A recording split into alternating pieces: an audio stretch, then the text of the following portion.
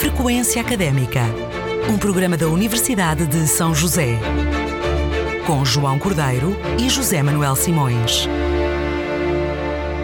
Boa noite, bem-vindo ao programa Frequência Académica, um programa da Universidade de São José. Eu sou José Manuel Simões.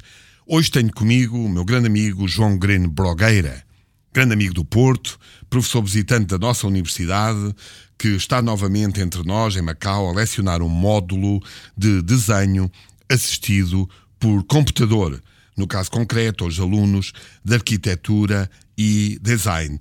O João Greno Brogueira tem um mestrado em pedagogia do e-learning em 2014 pela Universidade Aberta de Lisboa. Começaste a estudar tarde, continuas a estudar. Boa noite, João.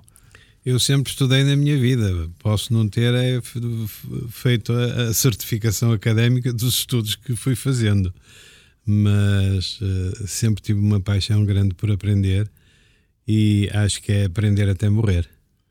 Exato, é o lema. Vamos começar por ouvir uma música que eu sei associas à tua esposa, tua companheira de mais de 35 anos, 37 já.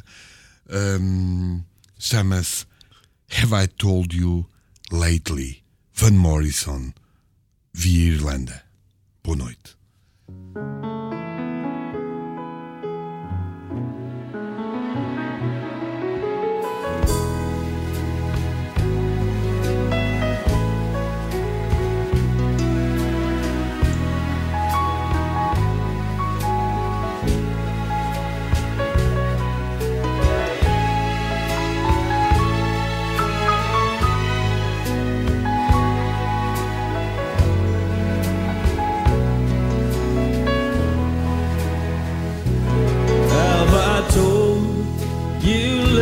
that I love you?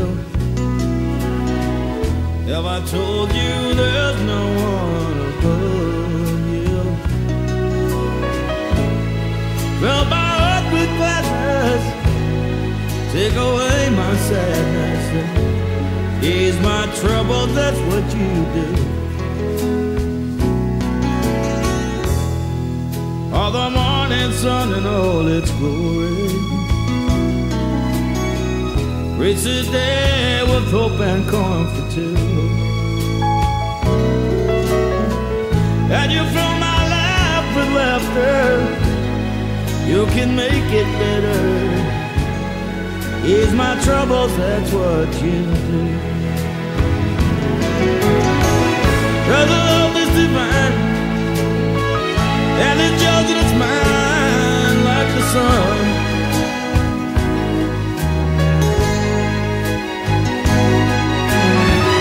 At the end of the day, we should give thanks and pray to the one.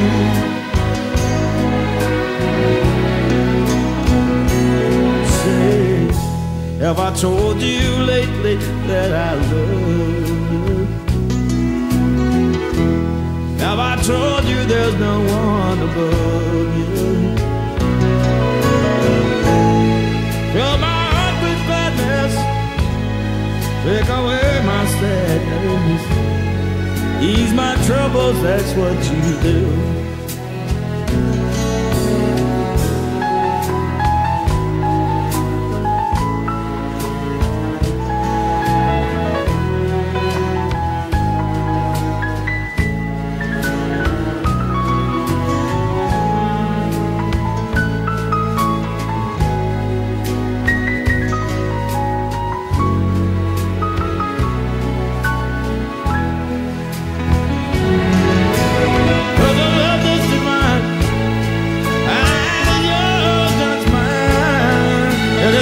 Like the sun,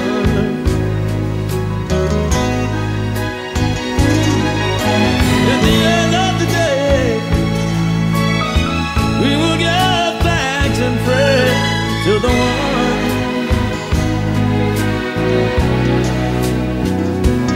Have I told you lately that I love you?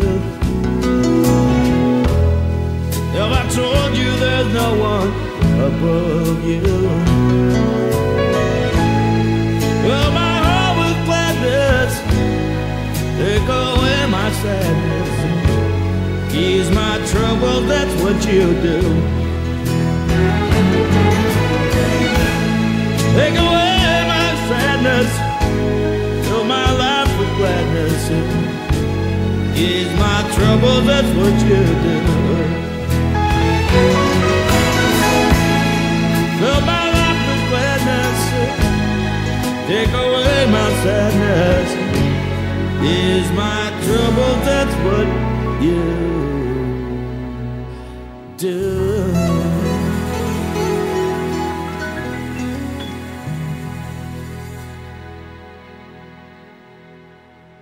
Ouvimos Have I Told You Lately, Van Morrison. O que é que esta música representa para ti, João?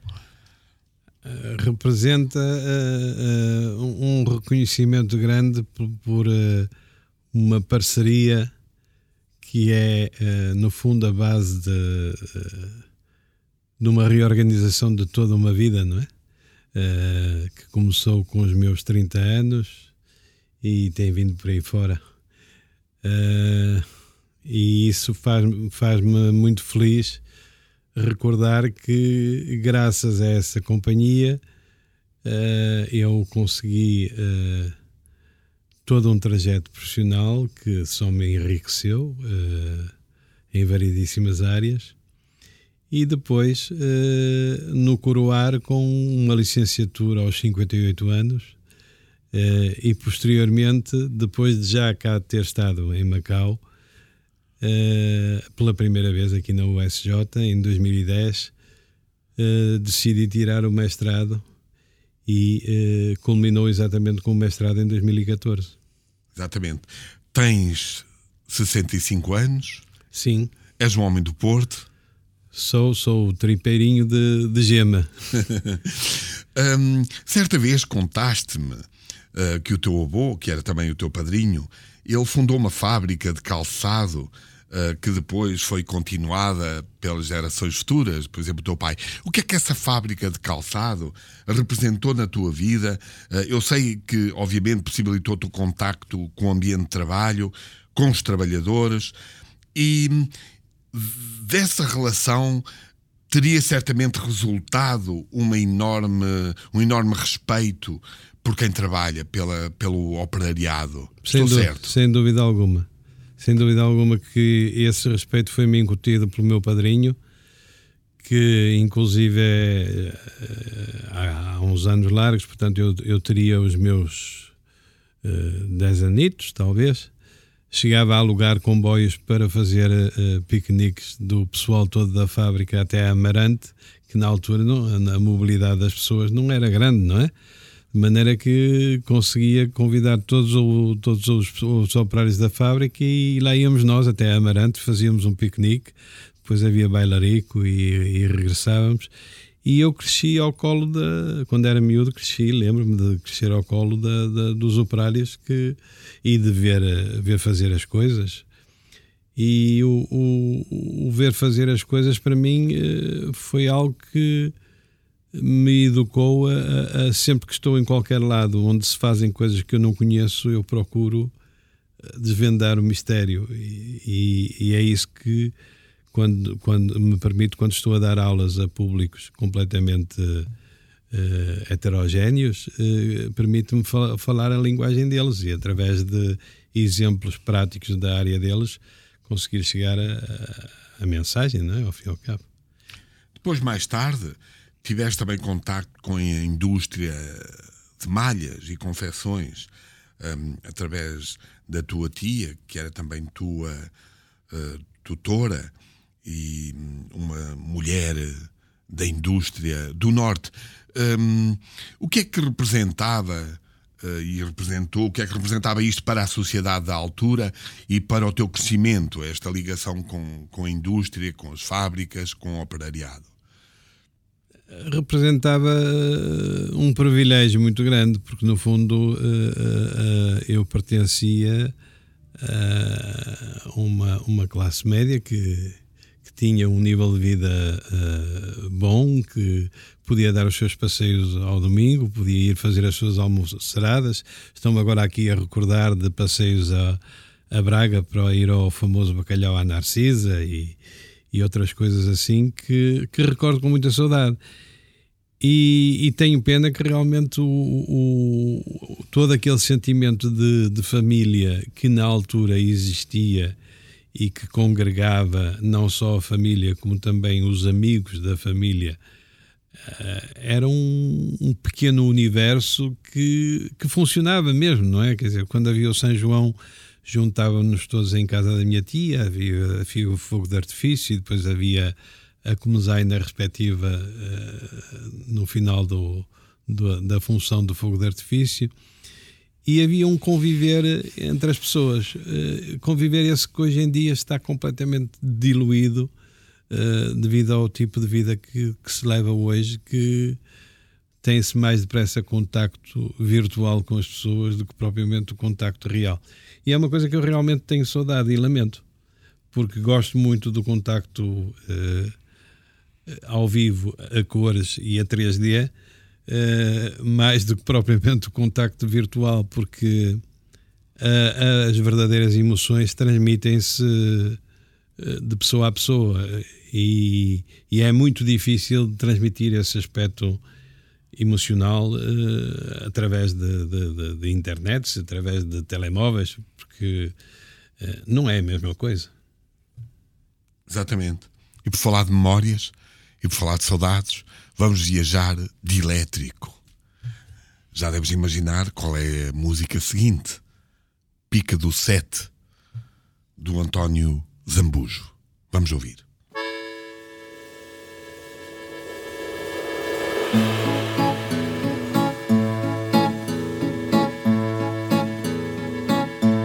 De manhã cedinho eu salto do ninho e vou para a paragem de bandolete à espera do 7, mas não pela viagem. Eu bem que não queria, mas um certo dia a vi-o passar, e o meu peito cético por um pica de elétrico voltou a sonhar. A cada repique que soa do clique daquele alicate, no modo frenético o peito cético toca a rebate. Se o trem descarrila, o povo refila e eu fico no sino, pois um mero trajeto, no meu caso concreto, é já o destino. Ninguém acredita no estado em que fica o meu coração quando o 7 me apanha, até acho que a senha me salta da mão, pois na carreira desta vida vai, mais nada me dá a pica que o pica do 7 me dá. Que triste fadar, que itinerário tão infeliz, cruzar meu horário com o de um funcionário de um trem da Carris. Se eu lhe perguntasse se tem livre passe para o peito de alguém, vá-se lá saber, talvez eu lhe oblitere o peito também. Ninguém acredita no estado em que fica o meu coração quando o 7 me apanha, até acho que a senha me salta da mão, pois na carreira desta vida vai, mais nada me dá a pica que o pica do 7 me dá.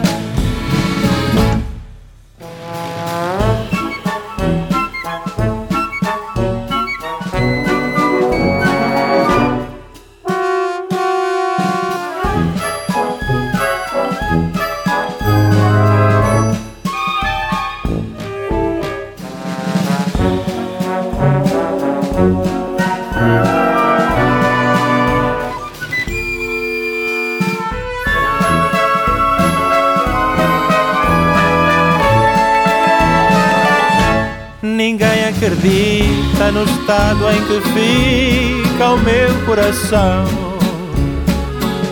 Quando sede me apanha, até acho que a senha me salta da mão. Pois na carreira desta vida vã, mais nada me dá a pica que o pica do 7 me dá. Mais nada me dá a pica que o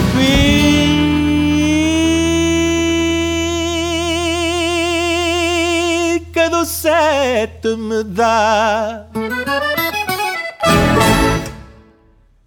António Zambujo, Pica do 7. João, tiveste um momento difícil, com 8 anos, um momento que te marcou para toda a vida, um momento de dor para uma criança de tão tenra idade, que foi a morte da tua mãe, que faleceu com apenas 34 anos, vítima de cancro. Como é que foi lidar com isso, com 8 anos de idade, João? Primeiro foi uma estranheza muito grande. É um bocado por tentar saber porquê, mas o porquê não se encontra, é impossível de explicar. Acho que é mais uma coisa que a gente aprende a viver com ela, essa ocorrência, do que propriamente poder explicar. Mas que realmente marcou de forma vincada todo o meu trajeto de vida, marcou, até porque depois, posteriormente, o meu pai acabou por se casar a segunda vez e eu acabei por ser o enteado, não é? Na verdadeira acessão da palavra, e isso perdurou e talvez por isso é que eu também, em contrapartida, dou um valor muito grande à minha esposa, porque foi o contrabalanço de todo esse desequilíbrio e que no fundo trouxe harmonia à minha vida, porque acho que é a parte mais importante que um indivíduo pode ter, é ter paz. Apesar da instabilidade emocional criada pela falta da tua progenitora, entraste, salvo erro, em 1973 para a Escola Prática de Infantaria, em Mafra, onde frequentaste o curso de oficiais milicianos. Que memórias dessa época? Há muitos sonhos, muitas dúvidas, alguns receios de ir para a guerra colonial, mas a primeira satisfação foi logo na formatura inicial. O alferes, que era o meu comandante de pelotão, apresentou-se como sendo o alferes Castanho Fortes, e veio-me logo a ideia: será que este alferes é filho do meu professor Castanho Fortes, que eu gostava tanto, no Alexandre Herculano? E era mesmo. E por coincidência, essas coincidências vieram até agora à minha visita mais recente aqui a Macau, onde vim a conhecer um professor que dá aulas aqui também na USG, que foi subordinado na Academia Militar desse mesmo oficial Castanho Fortes, que era o comandante de companhia dele. Falas do nosso amigo Francisco Leandro. Exatamente. O mundo quer dizer, se por um lado as pessoas têm alguma dificuldade em organizar contactos pessoais, por outro lado a internet possibilita-nos a descobertas realmente fantásticas das linhas de vida que se cruzam. Exato. Tu cumpriste o serviço militar obrigatório, sobretudo nos Açores, a Angra do Heroísmo, também na Terceira e mais tarde em Lisboa. Depois do serviço militar entraste no mercado de trabalho e aí foi uma continuação de experiências profissionais vastas, variadas, grande dinâmica profissional que sempre tiveste. A tua mais longa carreira profissional foi, todavia, como formador, sobretudo em cursos da chamada formação profissional e desde sempre na área de desenho assistido por computador. Tu continuas a trabalhar nessa área. Desde o início desta tua atividade de formador até aos nossos dias, o que é que mudou e como é que caracterizas esta evolução do design por computador? Mudou bastante.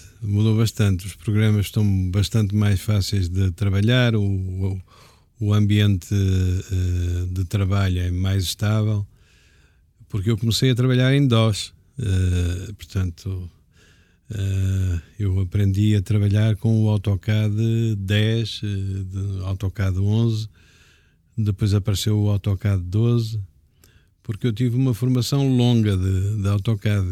A minha formação de base são 700 horas ao longo de um ano. E realmente houve uma evolução muito grande, mas muito está para vir agora mais recentemente com o anúncio da utilização de algoritmos de inteligência artificial até para a customização dos próprios programas. Deixamos de ser nós a ter que ter uma atitude reflexiva e ajustar o programa àquilo que nós pretendemos, para passar a ser o próprio programa a ajustar-se ele próprio em função da utilização que a gente lhes dá.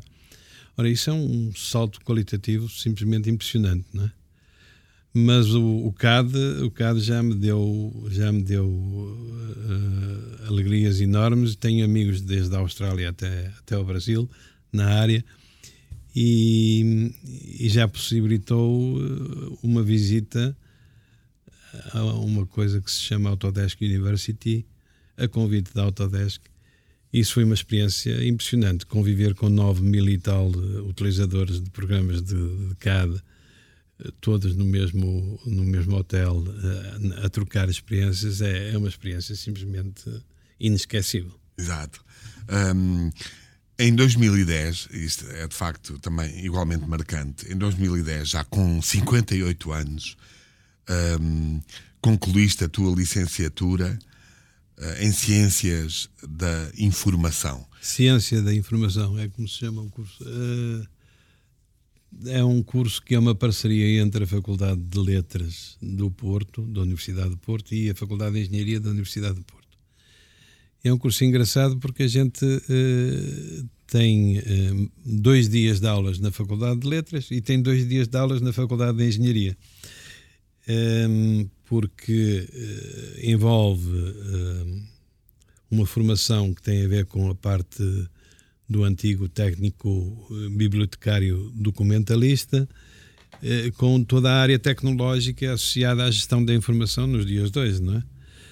Portanto, os nossos professores vão desde os professores da Faculdade de Letras até professores da área de Gestão e Engenharia Industrial e de Informática da Universidade do Porto. Isso também acaba por ir ao encontro da minha maneira de estar, que é o mais transversal possível. Quer dizer, sempre procurei entender o mundo que me rodeia e filo sempre numa ótica da transversalidade, porque caso contrário teria uma vida apenas focada num só tema. Mas eu gosto de ser multitask, multi-subject, gosto de variar, até porque sou um curioso por natureza, portanto gosto de descobrir. Conhecemos-nos em 2010, a quando da tua primeira visita a Macau para lecionares design por computador no curso de arquitetura. Como é que encontraste Macau? Qual foi a tua primeira impressão da universidade, dos nossos alunos, do curso em concreto de arquitetura e da sua importância no contexto em que está inserido?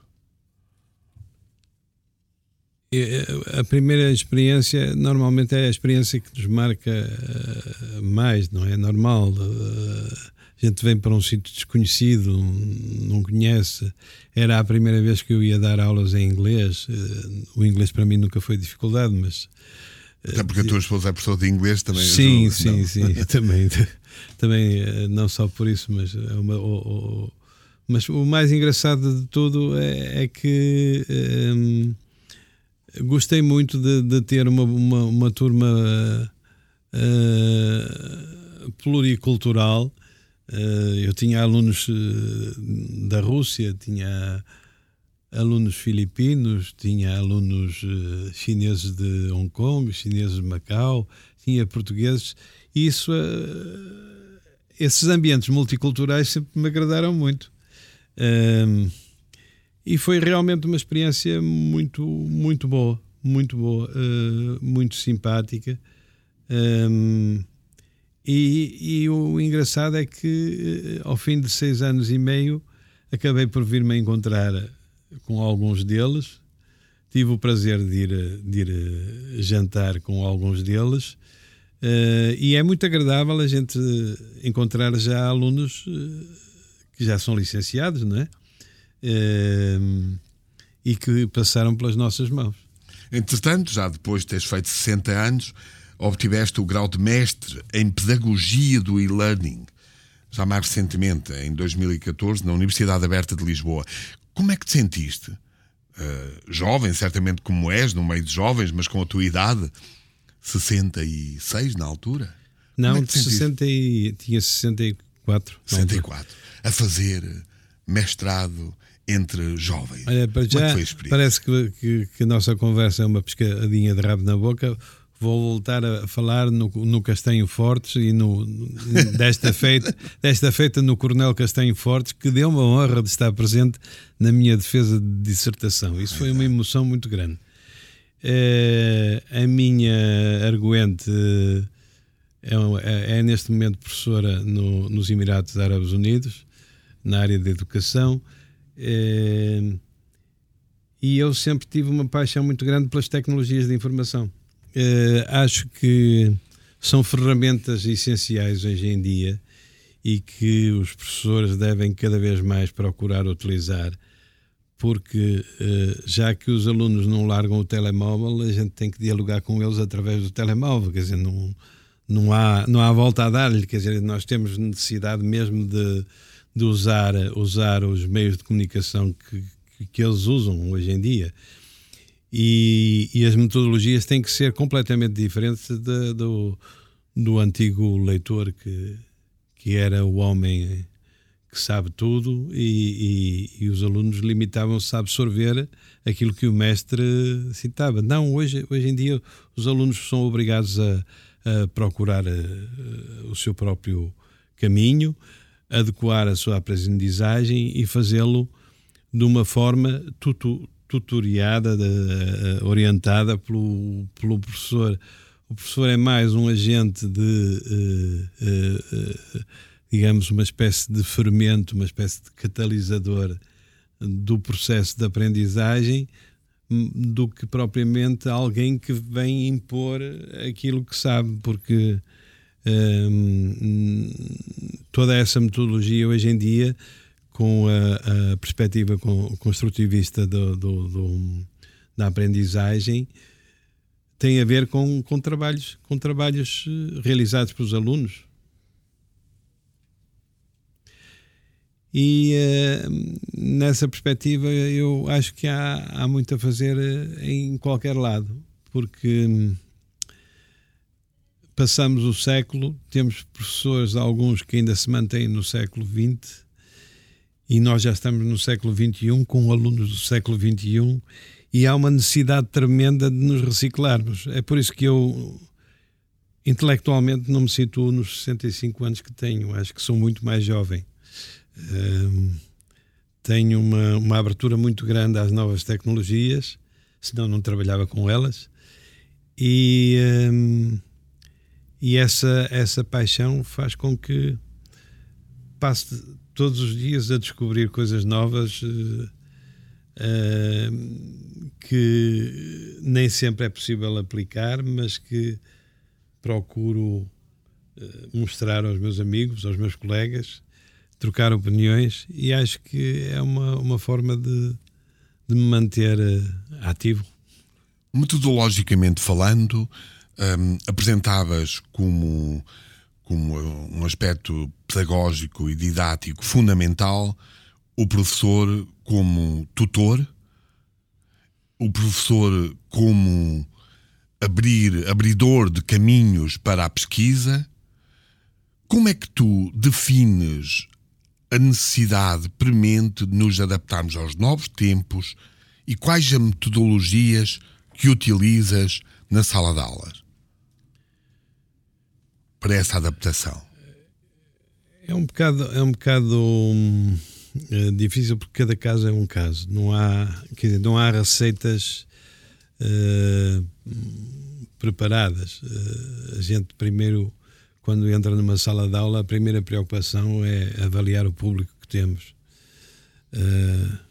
Nada se faz sem um diagnóstico inicial que nos permita saber qual o grau de literacia que os alunos têm em diversas áreas que têm a ver com a aprendizagem que vão iniciar. E não se pode iniciar uma viagem sem se saber qual é o ponto de partida. Não há hipótese nenhuma. E essa, para mim, é a questão fundamental.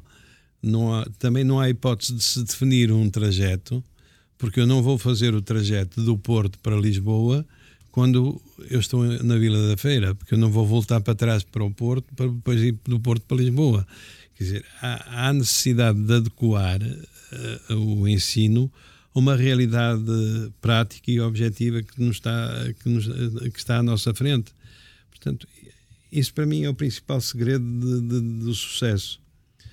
Porque se a gente não faz realmente esse diagnóstico, se a gente não consegue preparar as coisas em função da realidade que enfrenta, de certeza que vai ter alguns problemas, porque estar a tentar impor um determinado trajeto que não se adequa ao caminho que a gente vai percorrer, acho que é um perfeito absurdo. É completamente irracional isso. Portanto, essa sensibilidade é uma sensibilidade que qualquer bom professor, falsa modéstia talvez minha de falar em bom professor, mas qualquer professor a sério, eu recuso-me a dizer à séria, porque sou do Porto e sempre disse a sério, e portanto tenho alguma dificuldade em utilizar estes modismos de à séria.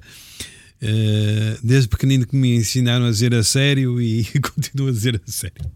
Então, falando sério, vamos até ao Brasil e vamos ouvir uma musiquinha. É isso aí, Seu Jorge e a minha amiga Ana Carolina.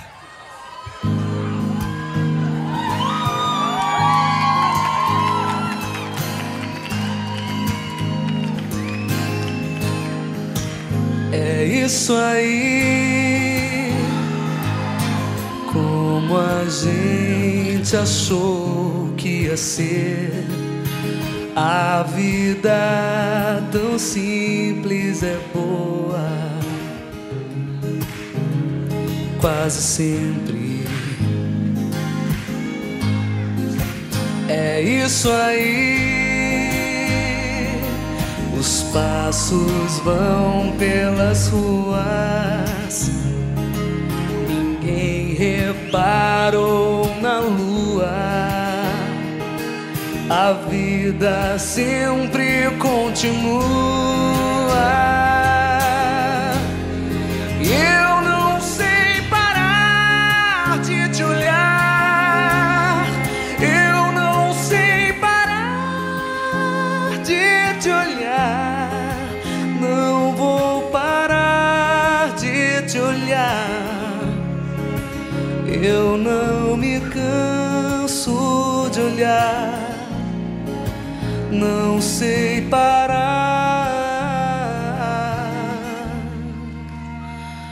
de te olhar.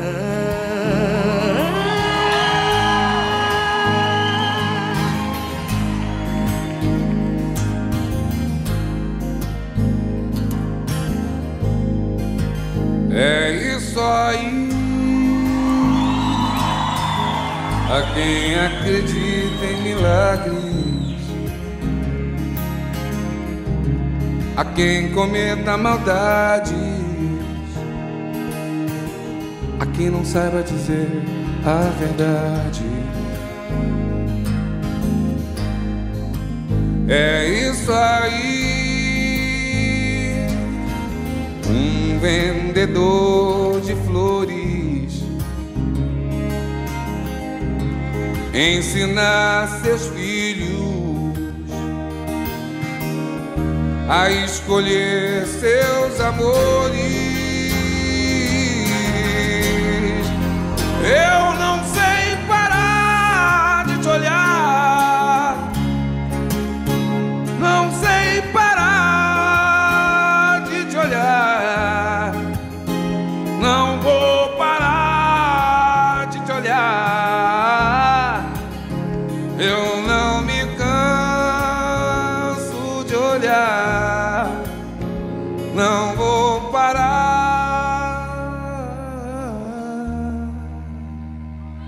de te olhar.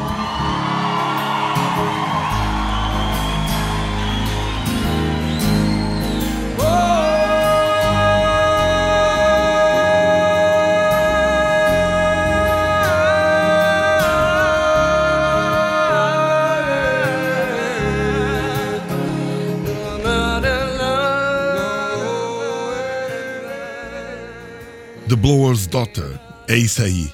Seu Jorge e Ana Carolina. Estás na Universidade de São José a ensinar de design por computador pela segunda vez, desta vez ao curso de arquitetura, mas também de design. Como é que está a ser a experiência, João? Está a ser interessante. É sempre interessante alargar os horizontes, neste caso dar desenho assistido por computador a duas áreas que considero complementares, faz com que o tema tenha que ser abordado de uma forma mais genérica, não tão específica. Mas está a ser uma experiência também muito interessante. O público já não é assim tão diverso em termos culturais como da outra vez. É mais centrado em naturais de Macau. Haverá um ou outro aluno que não é natural de Macau, mas também são gerações diferentes, porque em 6 anos as gerações mudaram imenso. Não mudaram só em Portugal, mudaram também cá, mudaram em todo o mundo, não é? Uma das coisas que me impressiona quando ando na rua é ver as pessoas sempre agarradas ao telemóvel. Elas não caminham, elas andam de telemóvel. E isso entristece-me de certa maneira, porque as pessoas acabam, alguns deles vão com os auscultadores, eles não ouvem os passarinhos, eles e perigosamente não ouvem sequer os carros que se aproximam, e realmente assusta-me um bocado um mundo que se me perspectiva mais ligado ao virtual do que propriamente ao real. Até porque acho que isso tem a ver também com a maneira como nós tratamos a nossa terra, o nosso ambiente, o desprezo que nós temos não só pelos outros também, como pelo ambiente, porque temos uma perspectiva um pouco descartável, não é? Quando eu precisar faço o download, quando eu precisar carrego no link, mas na vida não é bem assim. Na realidade, as relações humanas não é propriamente carregar no download e carregar no link, porque nem sempre as pessoas estão disponíveis, não é? E acho que esta juventude está um bocado ligada muito para o imediatismo e pelo descartismo, para a capacidade de descartar não só a eles próprios, porque acabam por se esquecer de que existem, porque estão nas nuvens, literalmente, estou in the clouds, estou nas nuvens, mas também porque perdem um bocado a noção da realidade. Isso preocupa-me, mas não é algo que eu possa contrariar sozinho. Não consigo. Como é que perspectivas, e nesse sentido, o futuro da humanidade? Uma incógnita. Uma total incógnita. Como diriam os brasileiros, é necessário urgentemente cair na real. Como é que defines esse real? Voltarmos um bocadinho às nossas origens, fazer um pouco aquilo que eu procuro fazer. Que é? Por exemplo, ter um jardim e cultivá-lo, para ter noção de como é que as coisas crescem, para começar a ter respeito pelos passarinhos, pelos gatos, pelos cães, por aquilo que nos rodeia. Porque um gato e um cão não é propriamente um animal que se vê aos saltos na internet, é algo que existe. Há uma diferença grande entre o só ver e o sentir. Exato. Nestes anos em que estiveste longe de Macau, neste retorno, sentiste alguma diferença? Mais bulício. Fundamentalmente mais bulício. Macau cresceu, como todos os locais que eu conheço acabaram por evoluir. Há sempre coisas positivas e coisas negativas associadas a isso. Agora, Macau continua a ser um local interessante por causa dos letreiros estarem em português e não haver gente que fale português, de situações curiosas da gente estar num hotel que era suposto todos os funcionários falarem inglês e alguns têm alguma dificuldade em falar inglês e a gente tem que procurar entender-se com eles. Acho que isso faz parte também de nós sentirmos que a realidade da Terra é mesmo essa, não é? E aqui há uma riqueza cultural enorme que parte dessa mistura de raças, credos, ideias e tudo isso, porque acho que isso é a verdadeira riqueza da humanidade, porque se fôssemos todos iguais isto não tinha piada nenhuma. João Greno Brogueira, estamos a chegar praticamente ao fim do nosso programa. Gostaria de colocar apenas uma última questão. Como é que te imaginas daqui a 10 anos, João? Para já a única incógnita que eu tenho é em termos de saúde, não é? Porque a cabecinha continua a trabalhar,